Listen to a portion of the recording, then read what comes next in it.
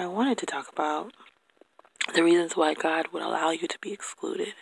It dawned upon me even while sitting here and thinking to myself about the importance of it. I mean, oftentimes we want to go places and be around people and have certain experiences that God may not even be there. And sometimes He is there, but it's just not your season to go there. Or sometimes He's shielding you. He's shielding what's inside of you. He's shielding what He's birthing in you. He also understands that not every place and everywhere that you set foot is where you're meant to be. We sometimes sit back and crave and thirst after certain things that we want, thinking that it would satisfy our thirst, but sometimes we'll find ourselves going to places that will only deplete us of our thirst, only rid us and deprive us of our nourishment in Him. The Word is nourishing. It's like bread. It's like water. It's drink. But if the Word is not truly being given from the proper source, it will deplete you. And sometimes we sit here and we say, well, why couldn't I have gone to this service? Or why wasn't I invited to that prayer meeting? Or why wasn't I gone to that concert? Or why couldn't I have been an invite?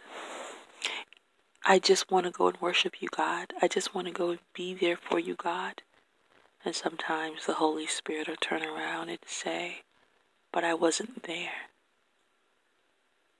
I wasn't there. So I don't want you, being my bride, being my wife, to be any place where my spirit is not. To go around people where my spirit is neither in them. And you can tell the Spirit of God, because with God there's peace. With God there's joy. With God there's a fulfillment of His love and His unending and unconditional.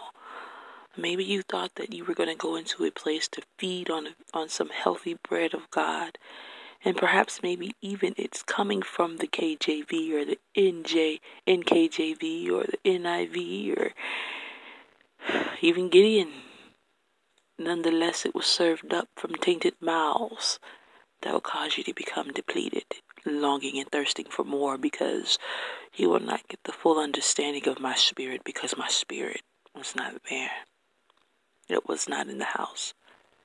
It was not at the concert. It was not where you were excluded.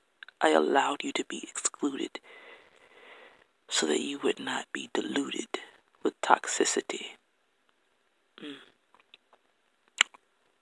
Wow. And then, that really leveled me up in my heart, because I realized, God, you're always watching out for me.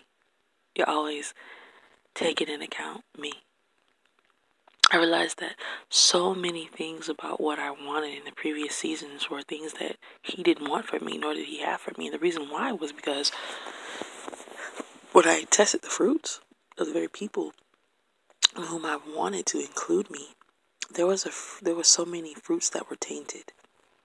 Fruits of unforgiveness, fruits of criticism, fruits of hurt and pain and loss. And it was just the opposite of light. It was so dark. Sometimes you have a light in you that God is guarding, because the light inside of you are meant to be around other lights. That when they do go out, they go out together. That forms a greater light.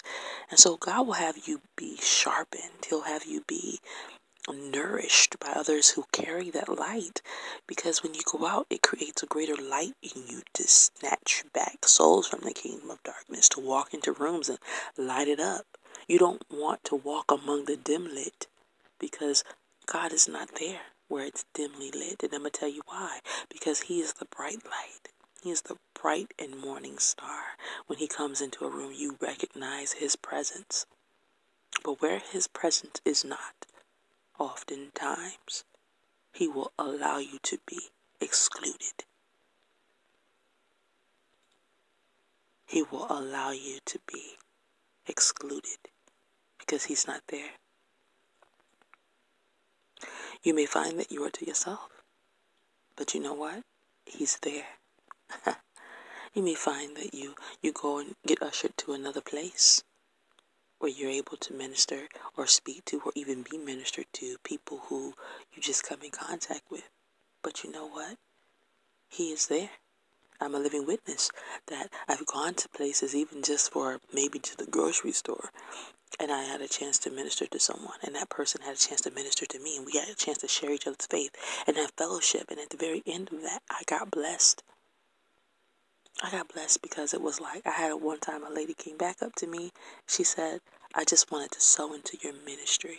And the thing about it is, I never see myself as having a ministry, but yeah, we are walking, breathing temples of the Almighty God.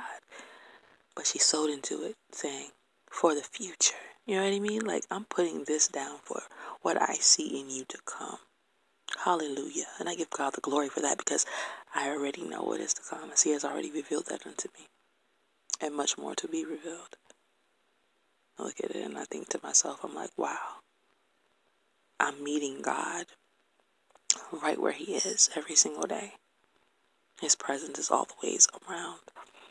Whether I'm on the street corner praying for someone, whether I go to the grocery store and I receive or am giving a word, that is time that God uses, oftentimes when you least expect it, to perform the greatest miracles, to set someone free in their mind, and even to impart into you those things that you need, that bread. Praise God. So I give Him the glory and the honor for things that I wanted to be a part of, that He did not allow me to be a part of, because just like He said, He wasn't there.